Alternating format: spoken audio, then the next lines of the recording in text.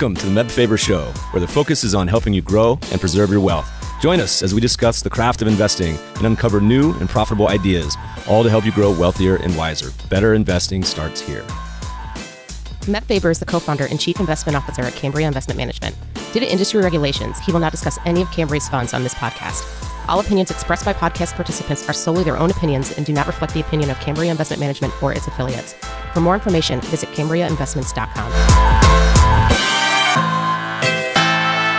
Welcome, podcast listeners. We have another excellent show for you today. Our guest is founding partner of Better Tomorrow Ventures, an early-stage VC fund focused on building the future of Fintech. Before that, he co-founded NerdWallet, a site dedicating to helping consumers make better decisions with their money. In today's episode, we discuss scuba diving, but also startup investing in the world of Fintech. We get into some of the opportunities going forward, from disruption in products, user experience, and distribution models, to how some non-fintech companies may be able to start leveraging the infrastructure to integrate financial services into other products. We touch on the next wave of fintech, banking as a service, and a future that may evolve into a far deeper set of automated financial services that greatly reduce friction and improve the experience for the consumer. Stay tuned to the end to hear some detail about our guest's new fund, focused on pre-seed and seed stage fintech companies.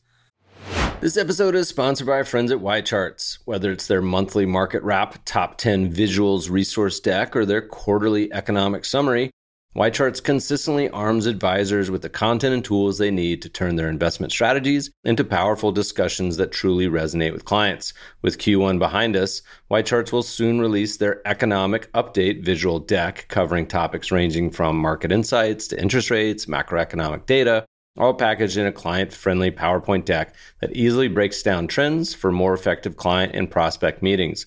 See how YCharts can be your go-to resource for discussing the state of the markets.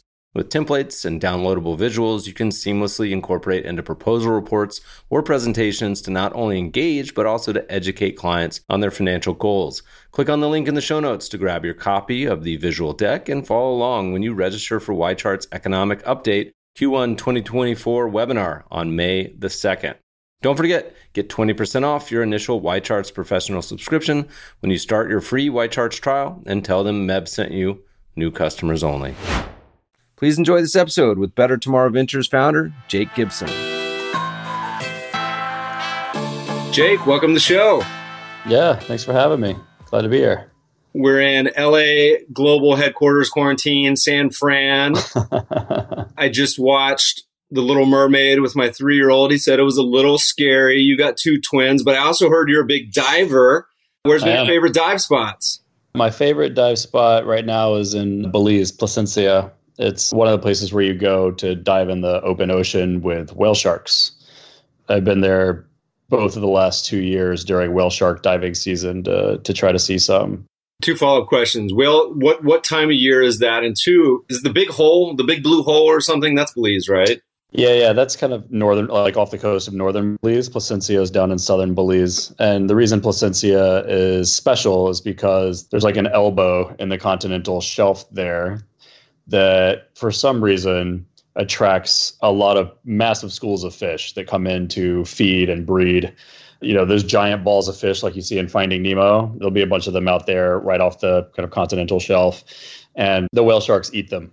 And so they tend to breed around full moons between, I think it's like March or April and June. And so I've usually gone around the full moon in June, which just turns into a remarkable trip too, because you're kind of out in the middle of nowhere under a full moon in the evenings, and then during the day you're spending 6 to 8 hours out on a boat in the open ocean, like no land within sight, no bottom of the ocean within sight, and just kind of hunting whale sharks in a sense. Out in the middle of nowhere sounds like a pretty good place to be quarantining right now. I did out of college, when I graduated college, my dad and I went on a fishing trip. He'd done the same with each of the boys and mine. We ended up going to Belize, but on the little islands. The Keys. Yeah. The Key Corker, whatever they call it. Went bone fishing. It was awesome. It was during Carnival. So we got painted with a bunch of paint. It was awesome.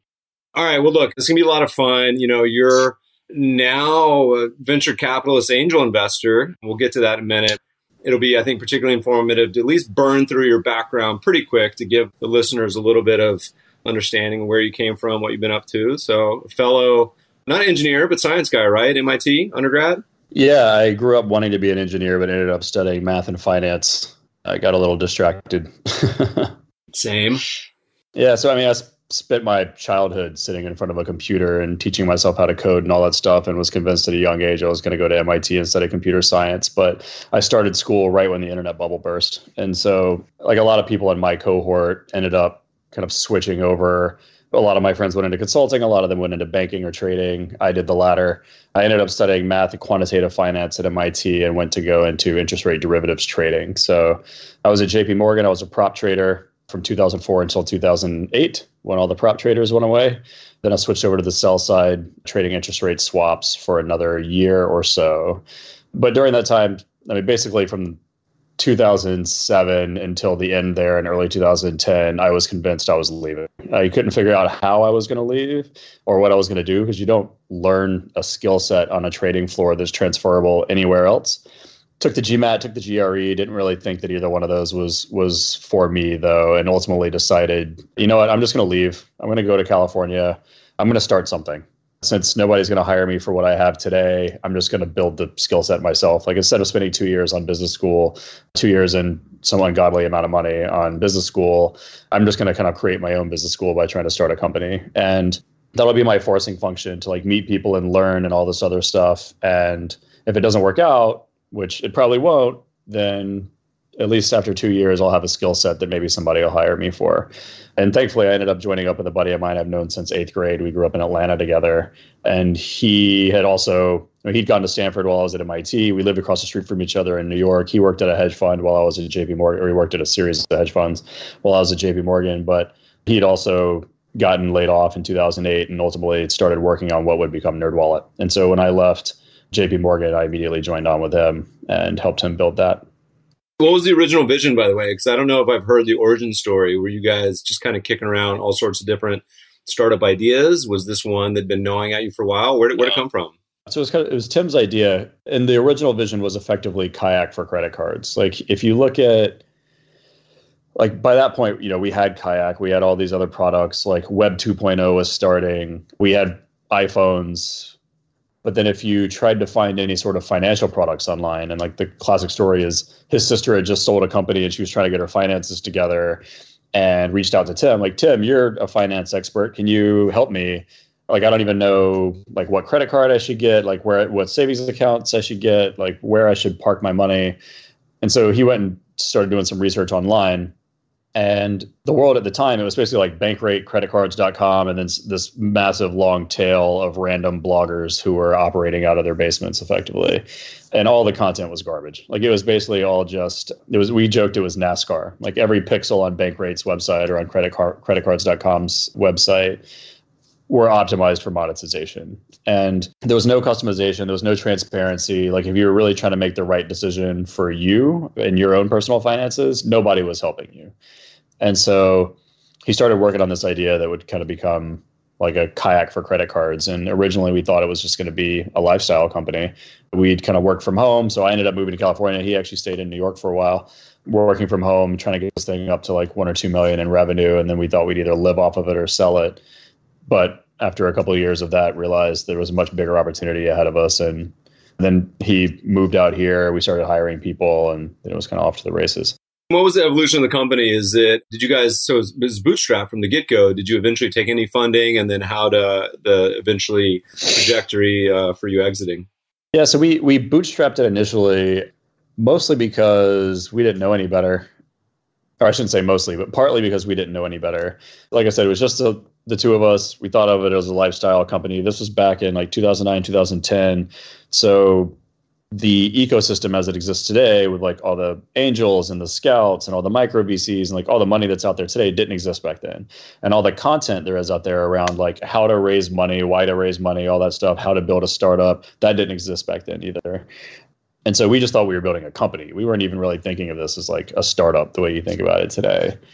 And we just didn't think anybody would fund us. Like, we're not going to go knock on Sequoia's door. It's just like two schmucks that just left their jobs, that basically just got laid off from their jobs on Wall Street, building a product that was intentionally under monetizing relative to all of our competition. It was moving into an extremely crowded space during the middle of the biggest recession in previously the biggest recession in our lifetimes. And so we're like, nobody's going to give us money for this. That's insane.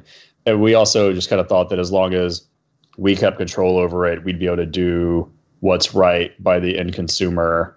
Or like, that's how it evolved. Like once we actually started getting some traction and we thought people might actually want to invest in this thing, we were like, why would we give up that control? Why would we raise money if the whole strategy here is we want to be consumer first, build the brand around that, gain market share around that, rather than trying to go like we thought we'd be forced down the Bankrate or creditcards.com path and trying to squeeze our users for every dollar we could.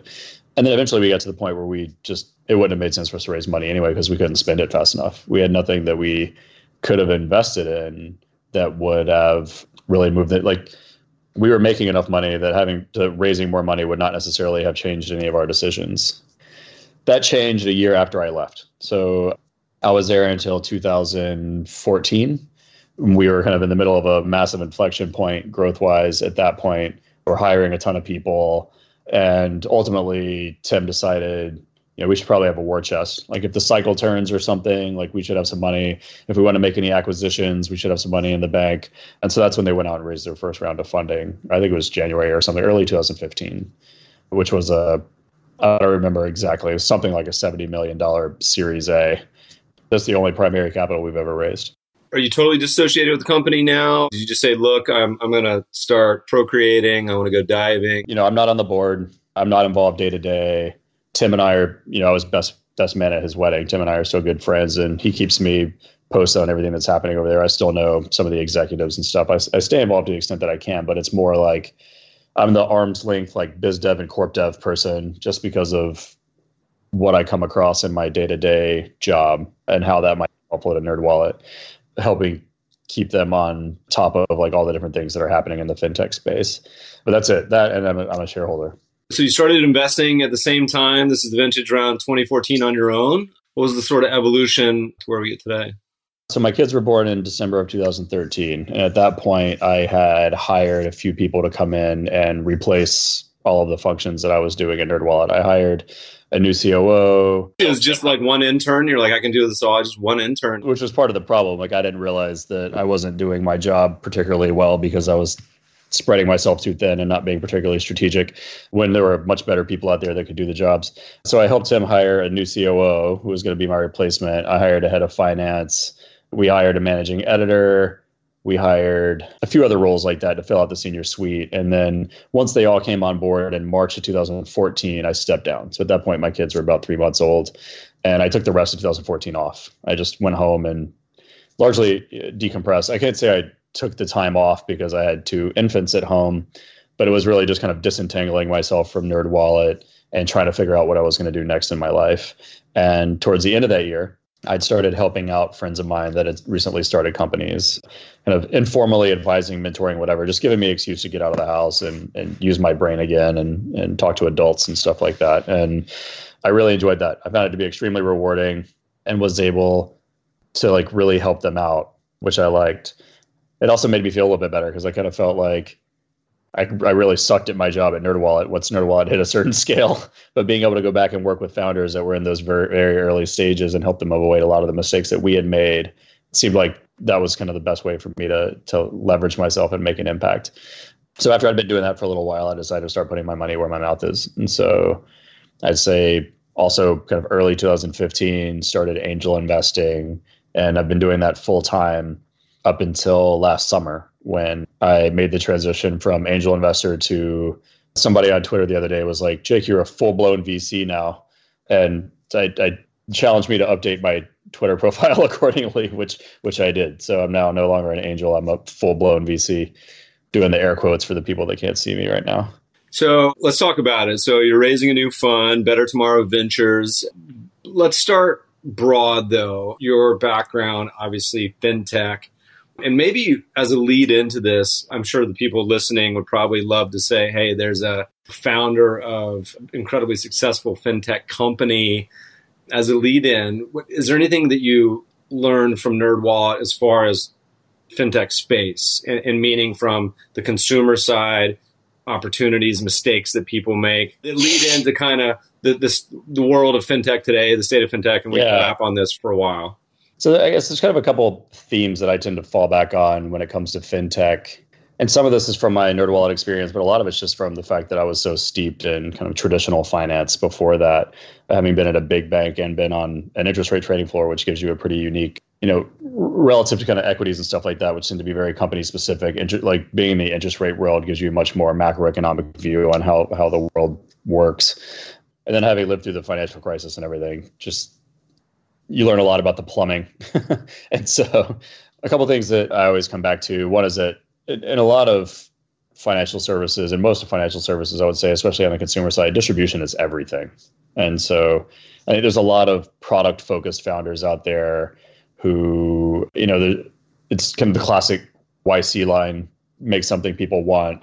There's also just so much lore in Silicon Valley that if you make the prettiest app, like you'll win. But that's just not how financial services work. Like you don't really get the like word of mouth advantages and stuff like that with financial products that you could get with like a cool new social app. There's not really network effects in most of finance. You don't really get virality in most of finance. And most of what's been built in fintech over the last 10 years is not really tech. It's more fin. There's not much of a technology differentiation that you can use for defensibility in fintech as well, at least not in a lot of it, which means that the whole game is how you acquire customers, and whether or not you can do so more cheaply and at scale relative to your competition. And the crazy thing about finance in particular is like your competition just has such an incredible scale advantage. I can't tell you how many founders I've talked to over the years that thought that like, oh, millennials hate their banks, so Chase is going to go away. I'm like, you've lost your damn mind if you think Chase is going anywhere. Like, the scale advantage and the cost of capital advantage are worth so much more than anybody really gives them credit for. And one of the things that Sheila and I both found, Sheila, my partner in Better Tomorrow Ventures, that we found over the years is a lot of people building these companies and a lot of people investing in these companies just don't fundamentally understand the business models and where the strategic advantages in financial services companies tend to come from. There's plenty of people out there that do and are doing a fantastic job, but there's also a ton of investors out there writing checks at crazy valuations into crazy companies that just don't fundamentally, we don't get the sense they really understand what they're investing in. They're investing in these as if they're just like consumer tech apps, when we think the finance side of things is so much more than just kind of the consumer front end.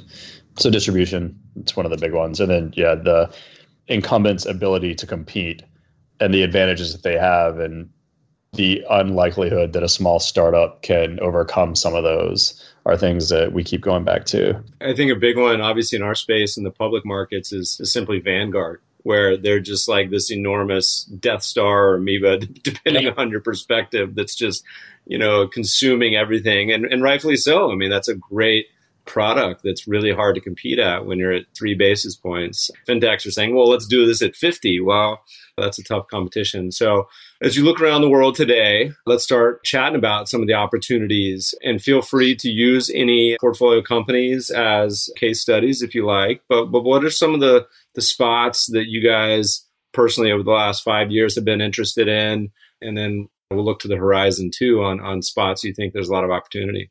Yeah, so I'd say one of our overall themes is that we think that the next 10 years of fintech is going to look very different from the previous 10 years. So the previous 10 years, roughly, has essentially been like, let's take all the existing financial services that we know, like kind of go line item by line item down the income statement of every financial institution and create a bunch of startups in that space. So you had your life insurance companies, your auto insurance companies, your neobanks, you had your robo-advisors, you had your personal lenders, anything you can imagine. We basically just created like an online version. And that's really all it was. It was like, let's take an existing business model and put it online. Very similar to what happened when the internet was first getting off, right? Like it was very hard, very expensive. It took a long time to start an internet company. And so a lot of what was happening was, let's take an existing business and just put it on the web. Let's take a bookstore, let's take a pet store, let's take a grocery store, or whatever, just put it online. Let's take the yellow pages, put it online, and just copy the business model, but give it a different form of distribution. And that's exactly what's been happening in fintech over the last 10 years. Personal lenders, SMB lenders, robo-advisors, every type of insurance you can imagine, basically anything in personal finance. I'm very consumer focused here, as you can tell, but the same thing's kind of happening on the B2B side. All of these have essentially just been like, let's copy what already exists and put it online, or let's put it in a mobile app. But just like what happened with the internet, that's now led to people going on to create new companies, like kind of the next layer of, all right, let's build infrastructure and let's build tools that would have solved a lot of the problems we dealt with when we were building that first wave of companies. So now we're starting to see all this crazy stuff. Like, I shouldn't say crazy. We're seeing all this really interesting stuff. Banking as a service platforms. We're seeing like loan servicing as a service. We're seeing underwriting as a service, KYC as a service, like fraud prevention as a service. There's all kinds of identity stuff out there now. You name it. There's like investment platforms, like basically robo-advisors as a service. Everything is being built now. Like all the different layers of the stack are being API-ified in a way that they weren't previously. So we think that's going to open up a lot of opportunity going forward. So that's not only going to make it easier to build a lot of these fintech apps, which is both a blessing and a curse. So it means that's why there's 1,000 neobanks out there now that all look exactly the same. But at the same time, it means that you have a lot more flexibility, a lot more freedom to innovate and experiment when you can build something in a few months that used to take a few years. And when you can build it for less than $500,000 when it used to take $5 to $10 million.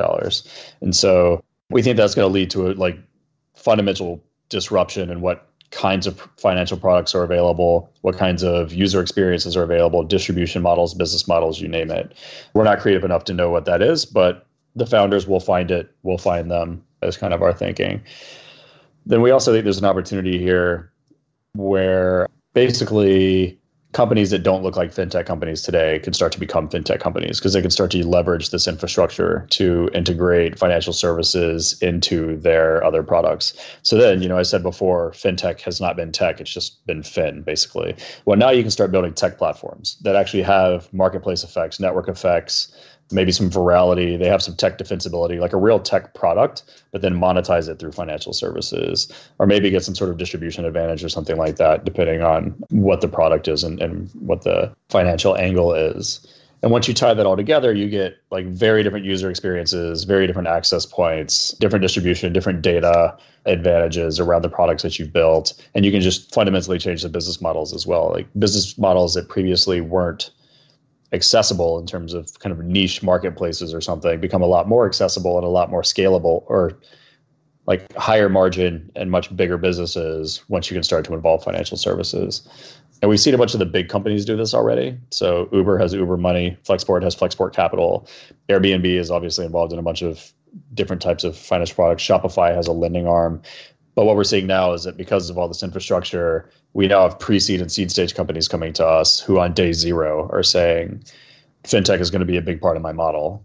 And they have the capability to build that now. So that's kind of how we see the world having evolved over the last 10 years and how it's going to develop over the next 10 years. Obviously, we're very involved in a lot of the stuff that happened in the last 5 or 10 years. Yeah, we did a lot of investing in consumer insurance. We've done a lot of kind of B2B products selling into insurance companies, insurance brokers, banks, you name it. Like all the things that I was just talking about, we were heavily involved in. But we think the next wave is going to look very different. All right, well, let's start to talk about the next wave. And you can either outline any current companies or just broad ideas. What are some of the more specific niches or ideas that really got you excited, interested in, wanting to fund? So the companies that we're investing in now are just too early. I don't want to step out of line and call them out by name. But in terms of themes, like some stuff that we've seen recently that we really like, banking as a service is going to be a big one. There's a few companies out there working on stuff like that now, with the idea being like integrate into a bank on the back end, do all the kind of hairy work of building the APIs down into their banking core systems, but then provide APIs for things like KYC, AML, fraud prevention, issuing debit cards, provisioning bank accounts, and then potentially even lending on top of that, so that other tech platforms like gig worker marketplaces, for example, can start to issue white label bank accounts, similar to what Uber does with kind of the prepaid debit cards for their drivers. Like imagine if you could just start issuing bank accounts and debit cards and then using the data from all that to do kind of working capital lines of credit and things like that, but specifically targeted towards, you as a platform are able to start issuing that stuff in a white label format to the users of your platform. So that's a theme that we think is really cool. We think that this idea of embedded fintech is going to get really interesting in the years to come. There's some other stuff. We've seen similar types of things like in insurance. Actually, one company I can't talk about, they're public. It's called Ledger. I think can start to fit into this stack at some point where they're effectively a securitization platform for kind of basically P&C risk. So right now we have the insurance-linked security market, ILS market. It's primarily large contracts focused on catastrophic risk traded between hedge funds and reinsurance companies. But imagine if you could take that same idea and bring it down to kind of smaller packages of kind of consumer and commercial insurance where you can standardize it, securitize it, and then you don't need to have this kind of cumbersome stack of like reinsurance with insurance with brokers and agents on top of it, and everything very much a risk silo with lots of correlated risk on there as well. Like if you think about kind of California fire risk or like Florida or Texas hurricane risk or something in your homeowners books, for example, like insurance is regulated on a state by state basis. And so you end up with these kind of silos of risk that tend to be overly correlated. So imagine if you could just, as a broker, price the risk and sell it off to the open market at a much more kind of market price versus whatever the reinsurance company or whatever the carrier wants to charge. And then give you a lot more, I guess, give the reinsurers and the hedge funds or whatever a lot more room to just be asset managers in a sense. And then give the, allow the carriers to be much more capital efficient and kind of thinner in a sense, like really play up this model, this MGA model that a lot of the insurtechs have been built on over the last few years. Should give you a lot more flexibility to underwrite and package up risk much more cheaply and much more scalably. This idea has such a large potential. And we, as an asset manager, the insurance link space and catastrophe bond space is this really fantastic, quote, asset class. Not really an asset class, but more of an active strategy, transfer of risk, where you could invest in securities, like you mentioned, that insure against the risk of hurricanes or earthquakes in Japan or even pandemics, et cetera, et cetera. And it's, for a large part, often not correlated with each other and many other things. So from the end investor standpoint, it's pretty interesting, but it's not particularly liquid. It's a bit complicated.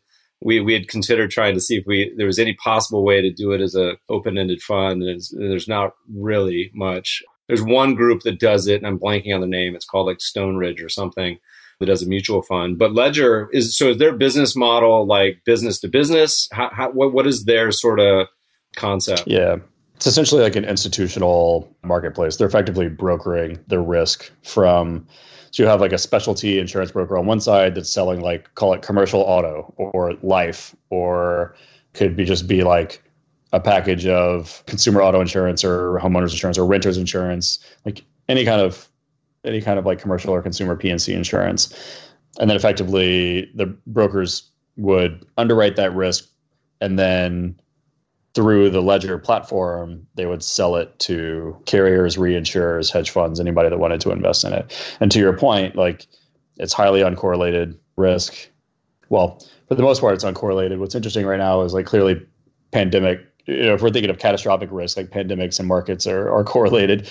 And interestingly enough, like pandemics and auto insurance are negatively correlated. Like loss ratios in auto insurance have basically gone to zero this year.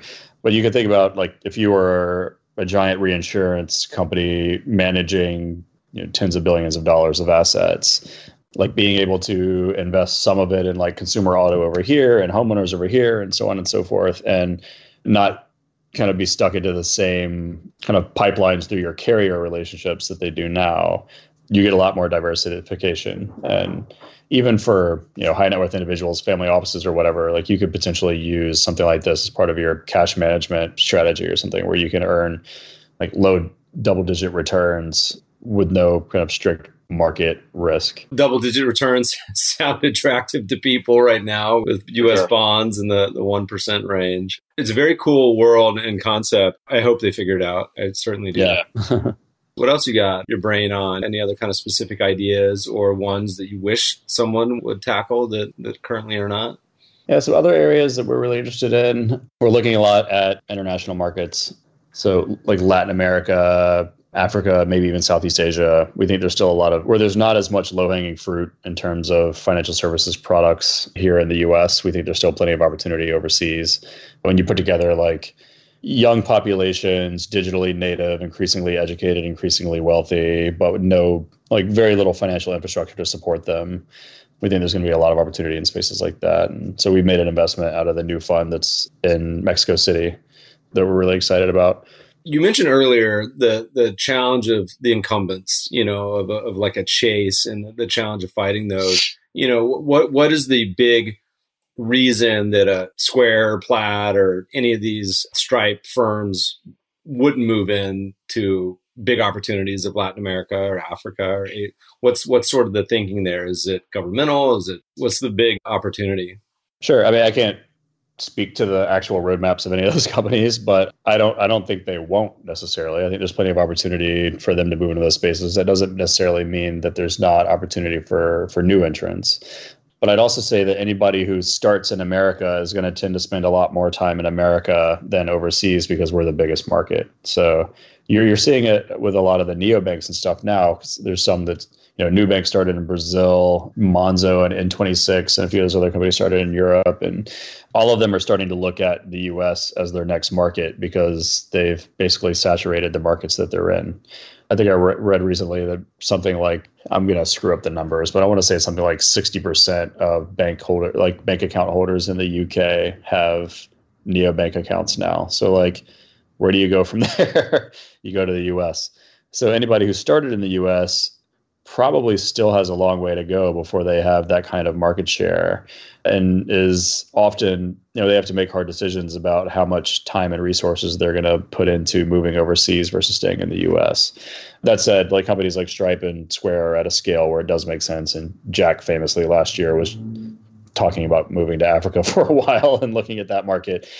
So I'm sure they will at some point, but I think there's plenty the company that we invested in Mexico City is you're going to start to notice a theme here. It's a parametric earthquake insurance company. And so that's just not something that anybody in the US is particularly focused on, and was up until a few weeks ago, very top of mind in Mexico. How'd that one cross your plate? Was it just network, friends of friends, people reaching out cold? What's the typical process there?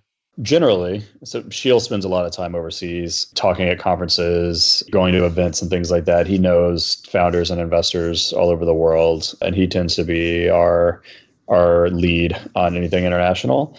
But in this particular case, it was a founder who was the head of product at another one of our portfolio companies. At this point, between 500 Fintech and my angel portfolios, we have something like 160 portfolio companies already. And so we see a lot of things like this. He was a VP of product at another one of our portfolio companies, and he left to move back to Mexico where his family is, and decided to start an insurance company in Mexico. And we were his first call. There's an area, I think you were actually talking with Sheil about this somewhere, and you can correct me if I'm misinterpreting. I heard you say something along the lines of, there's a big challenge with personal finance and investing education, and whether it was an insurmountable problem or just did no good. What are your thoughts on trying to educate? Because we don't teach it in high school. It's like 10% of schools or something. It's a constant thing I bemoan about. What are your thoughts there? And is it an opportunity at all? Having ran a consumer-focused, essentially fintech education site, what's your big thoughts?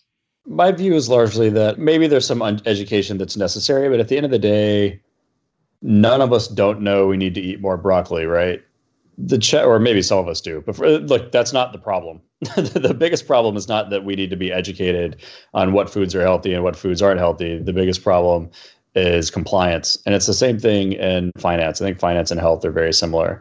And there's a lot of reasons why that is. Like, the industries are set up to take advantage of our psychologies and make these things difficult for us. A big part of the thesis behind NerdWallet was like, you should never believe bank marketing because they are 100% set up to take advantage. Like, they make the products as confusing as possible and then make the advertising seem like it's easy in order to get you to sign up for like a 5% cashback rewards card when you're going to be paying $30 a year in interest, which obviously is not in your best interest. So my view is basically that it's compliance that's hard. And there's plenty of companies and founders who've tried over the last 5 or 10 years to help that, like create these good-looking apps that help people stay on top of their budgets, or let you know kind of how you're doing against your goals when it comes to paying down your debt or whatever. But they've always kind of struggled to hit real scale because engagement is just so difficult. Like, you'll acquire a customer super cheap in the early days because it's the early adopters that all want to try the new thing. They'll play around with it for a few weeks, and then once they get a sense, they'll just churn. or they'll just stop using it. And all these products are monetizing through, or all of these apps are monetizing through referrals to financial products. So if you're not engaging, they can't refer you to anything and they're not making any money. And then it was so easy to build a product like this. There ended up being hundreds of them, essentially just front ends on top of Plaid.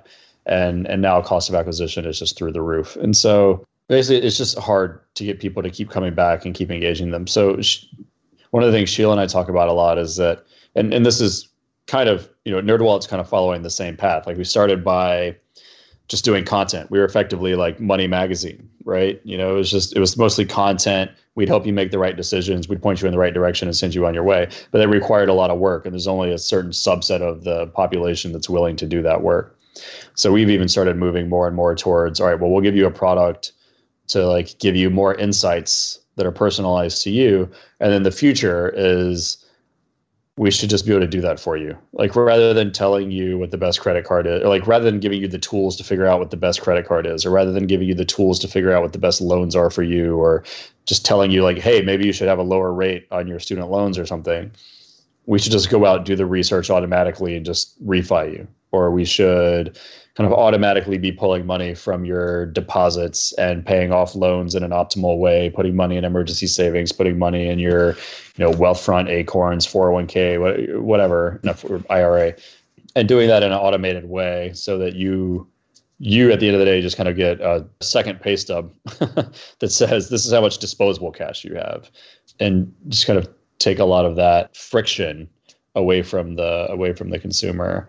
Do you think we are from that? Because you've seen some of the robos and people do what you're talking about, which is, in many ways, a lot of this is what a true fiduciary financial advisor should be doing, right? Yeah, for sure. It's not automated, certainly, and certainly software could take over most of the role. The problem you have so much is most of the world is still not fiduciary.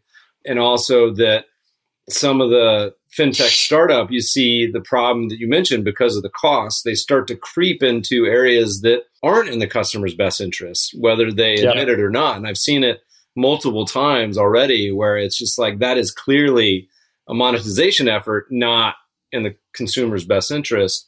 How far are we away from that actually kind of happening? Yeah, I think we still got a ways to go. I couldn't put an actual time on it, but I know a bunch of companies that are working on different parts of this in interesting ways, and hopefully it'll start to congeal and we'll start to see more movement here. But I have a portfolio company called Astra that's automating a lot of the money movement stuff, but they're doing it in, it's more focused on power users to begin with, but it can kind of adapt over time. Like if you think of it as like Zapier or if this then that for moving money between your different accounts. Like you could set up your own rules. Like I want 5% of my paycheck to go to this account. I want 3% to go to this account. I want 2% to go to this account every single time I get a paycheck. You set up those rules and then they'll automatically manage the money movement for you. And they have much more kind of complicated routines that you can design than that, but like that's an easy example. There's a company called North Star that's also trying to do a lot of this automation. They're working on that kind of pay stub idea that I mentioned to you, where using kind of machine learning to analyze your spending, to analyze your bills, to analyze your debt, and then whenever you get paid, they'll kind of figure out the best places to put all the money and then let you know what your disposable income is. And they're offering that as a kind of financial wellness benefit to employers to then give to their employees. So that's North Star. One of my portfolio companies, Grove, was trying to do tech-based financial planning, like what you were just talking about, kind of as a fiduciary, helping you figure all this stuff out through technology. They ended up selling to Wealthfront and are now running Wealthfront's kind of self-driving money initiatives. There's an interesting idea in there that I think the landscape could shift. It's more of a regulatory barrier up till now, is that you couldn't have the discovery in financial advisors is tough because you can't do testimonials. So you can never have recommendations. You can never say this guy is an absolute idiot. And so there's no like ZocDoc for financial advisors, but recent rumblings has been they're going to lift that. I would love to see a lot more transparency and disinfectant in that world, because I don't know the exact business model is, because it gets a little, you paying for leads with testimonials is currently illegal, obviously, but someone will eventually figure it out. So if you ever find anyone that does it, let me know. I would certainly invest, but there's certainly some opportunity there because it's so opaque with so many people with the world still being most of the relationships being non-fiduciary, which already right there is a tough spot to be in. You were a Alto IRA investor too? Was that you? Yeah. They should have been in the last podcast we'll publish by the time this comes out. We just had the founders on to talk about it. So it should be in the right linear order. Are there any other areas that you think you just haven't seen a company do it yet that you'd really love to? For me, I was looking last night, I was starting to do my taxes with TurboTax, which is like, still like the most frustrating thing. Yeah. And I couldn't even download them. I couldn't even get a picture of like how it's looked through the years. There seems to be a lot of opportunity. Any other areas where you're like a call to entrepreneurs out there that you wish it's a good idea that you wish someone would be doing? Because I have terrible ideas I could talk about for hours. Yeah, I'm usually not the creative one that comes up with the ideas. Like I see the problems, and then hopefully there's founders working on smart ways to solve them. Have there been any others that have just banged you on the head where you're like, wow, that is fascinating or a really cool idea that I just hadn't really considered, or you think is a much better approach to the fintech landscape? Anything come to mind? I have seen some like kind of off the wall stuff lately that I'm just not sure if it'll work, and haven't figured out what the right approach is and all this other stuff. But I met a company recently that is doing, it's basically like lending to help people get their 401k match. So it's, employers offer this 401k match. It's effectively free money, but not a lot of people are able to take advantage of it because they're not putting enough money in their 401k. It's not a model that really works as stated, or at least I'm not convinced that it'll work that way. But I thought it was just like so off the wall. It was one of these things that was like, it's just so crazy it might just work. I actually spent some time on it. But like that's the kind of out of the box thinking that I would like to hear more of from founders. I had another founder recently who wanted to start basically like the new credit union, which on the face of it just kind of seems like, it's just another neobank by another name. But when you spend more time thinking about it, there's actually a lot of interesting differences in credit unions that don't really exist for banks. Like it's another model that's really hard to get off the ground and may or may not work. But I do think there's a lot of value in credit unions, and credit unions are never going to adapt technologically to this new world. So maybe there's a way to create, credit unions 2.0. And there's obviously an audience out there for it, given all the people voting for Bernie. So I think that there's got to be something to that as well, like kind of community-based banking or affiliation-based banking, where the kind of benefits accrue back to the end users. Lemonade actually kind of started out this way as well, as a mutual, or like originally their idea was to be an insurance mutual. I think they kind of pivoted away from that, but I think there's something to that, where like your customers own the company in a way, and like the benefits accrue back to them instead of just shareholders.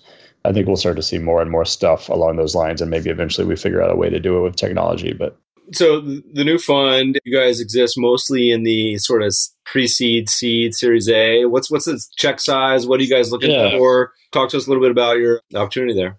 Yeah, so we're pre-seed and seed exclusively, focused on leading deals. We want to be writing something like $500,000 to $1.5 million checks, being the primary, if not the only, institutional investor in a round. We have a little bit of flexibility there to co-lead with some of our friends in the industry, but for the most part, like the types of companies that we look at, we would be in position to be that primary institutional relationship. And that's basically the gist of it. I mean, very broad-based in fintech. Our kind of tongue-in-cheek thesis since the beginning has been everything is fintech. So if you play out this embedded fintech idea and how essentially any company has the opportunity to eventually monetize through financial services, something like that, our mandate is actually quite broad. So I have a couple of my angel investments warehoused into the fund.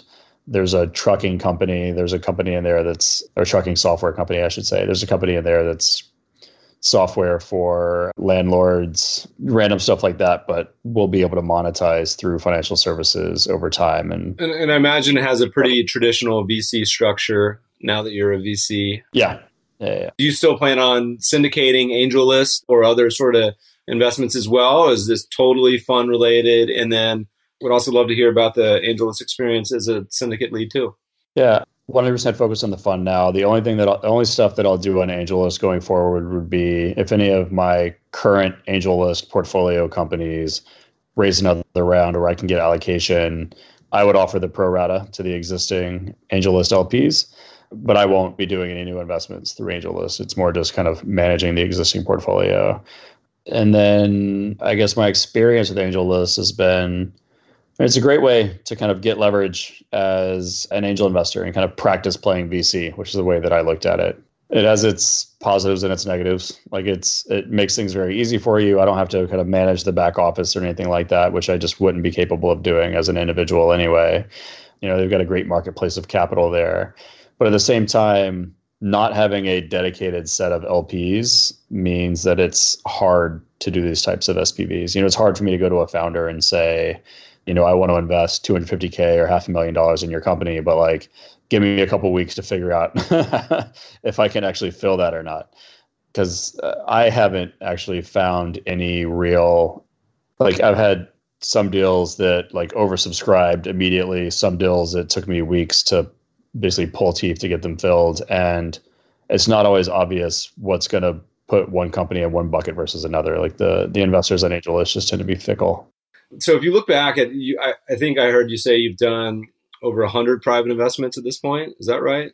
I've done about 90. And then we ran the 500 Fintech fund before this, which invested in another 75 or so companies. Talk to me for just a moment about, the challenge with angel and venture capital often is that so much of your returns are dominated, and this is public markets too. So much of your returns are dominated by the big outliers and, the 100 baggers or more. If you go back and look at your investments or your experiences, is it a situation that you go back and look at them and from the get-go, it was obvious, your conviction at the time, the ones that became the big winners? Was it somewhat random? How has it played out over the past almost decade? I mean, there's a ton of uncertainty in all of this. It's always really hard to know which ones are going to be the best ones. It's the way that I've thought about it is my goal as an angel was to build a network. It was to invest in a lot of companies, relatively small dollar amounts into any individual company, and build out a pretty expansive network and learn a lot and learn as much as possible. So being involved in companies just across every sector that I'm interested in, basically. And over time, your deal flow starts to improve, or like in theory, if you're doing your job correctly, your deal flow should improve over time. You should get access to better and better stuff. And then you just start to like narrow your aperture. It wasn't until I really felt like that had happened or was happening that I would have felt comfortable raising a fund. Now I feel like I've seen enough both through the 500 Fintech experience and through my own angel portfolio to have a pretty good sense once I spend a couple hours with a founder and kind of have we always talk about the prepared mind around certain ideas. Now that I've seen enough of it, I feel like I have a pretty good sense when I meet a new company of what my interest level is going to be. You learn little things along the way all the time, like how important it is that it not only has to feel like a good kind of financial opportunity, but this is a founder you're going to be working with very closely for a long time. So like you have to evaluate that too. Like, am I going to sit across from this person every week for an hour and help them build this company? And am I also going to give a shit about this idea enough to put in the effort to help this founder build this company? So if it's something that's like, yeah, that obviously is going to make a lot of money, but I don't care about bringing that idea into the world. It's just not something that I get out of bed for in the morning. That's probably a red flag. It's probably not something you should invest in. Or like if a founder rubs you the wrong way in some way, then that's probably not something you want to invest in. And these are things that you kind of pick up on over time as you learn more and more, and again, can kind of start to narrow your focus. How's this year changed things in the world of fintech and investing and VC and everything else? Any major takeaways other than we're doing this from your couch in my bedroom? Yeah, so I think just in terms of investing in general, if somebody just kind of threw a match on a powder keg and we're still waiting for the dust to clear before anybody can really start to, the analogy that I heard recently was like, we're still putting out the fire and only then can we assess the damage and then start planning for the future. And I still feel like the uncertainty level is high enough that that's very much the case. I'm not going to make any kind of strong judgments on what the world's going to look like 6 months from now.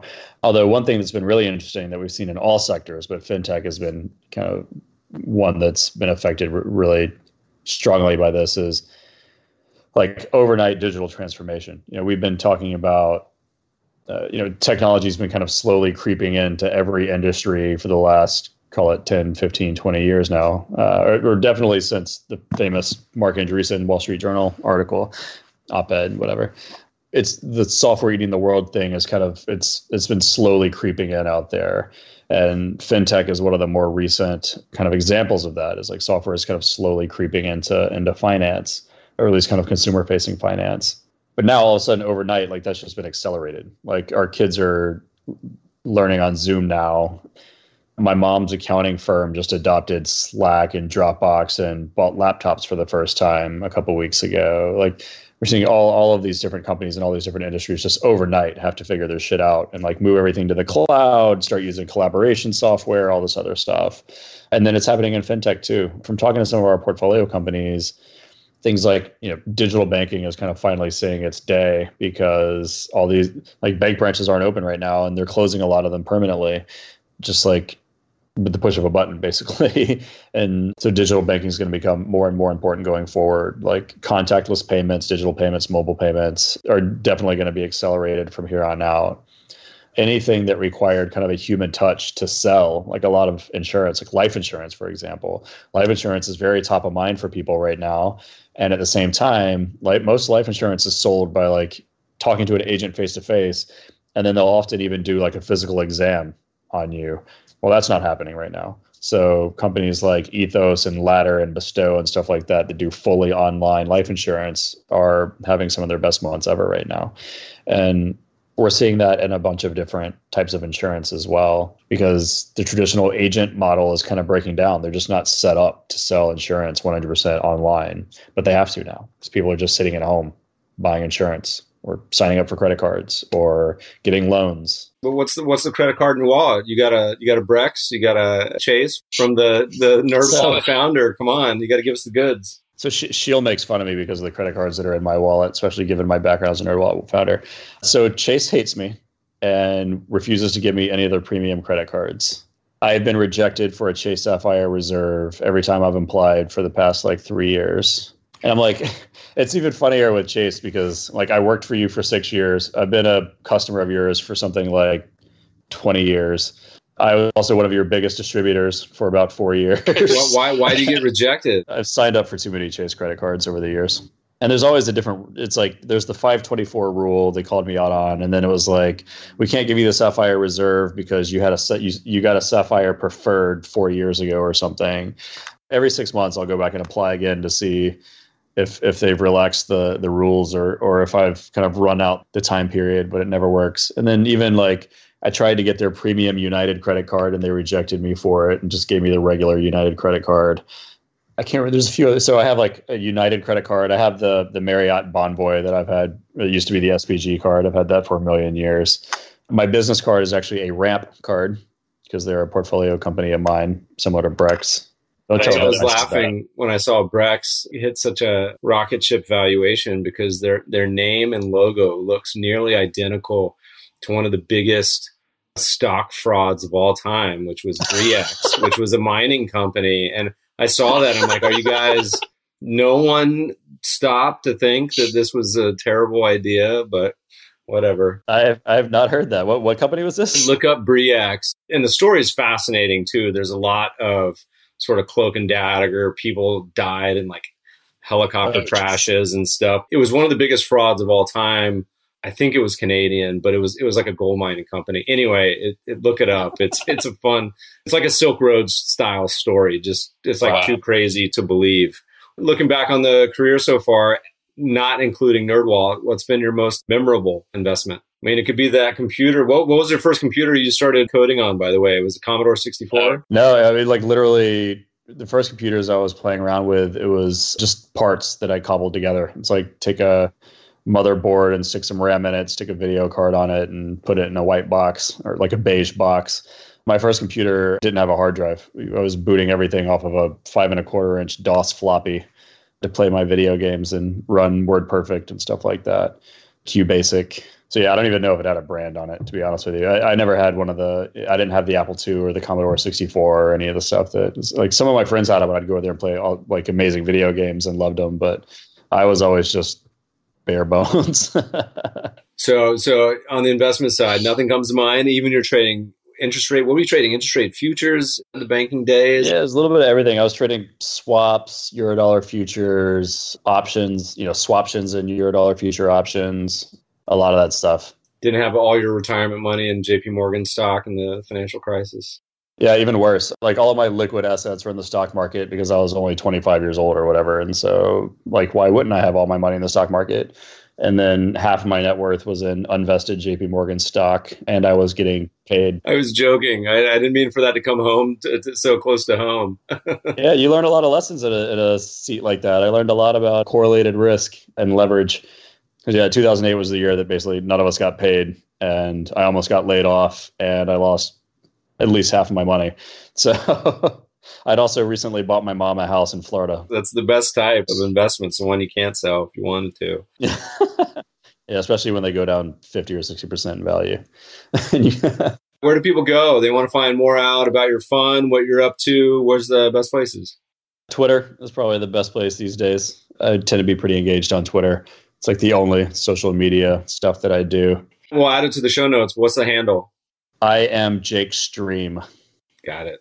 What's the story behind that? That handle's 10 years old, and I think I loosely borrowed it from Fight Club. Yeah, there you go. When your name's Jake, like your name is always taken when you join something new, and so I always come up with weird things. Well, man, look, it's been fun. Thanks for taking the time out of your quarantine. I'll let you get back to whatever craziness that's engulfing you in your world, but thanks for joining us today. Yeah, thanks for having me. This is fun.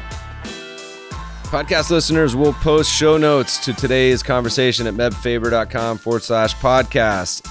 If you love the show, if you hate it, shoot us feedback at themebfabershow.com. We love to read the reviews. Please review us on iTunes and subscribe to the show anywhere good podcasts are found. My current favorite is Breaker. Thanks for listening, friends, and good investing.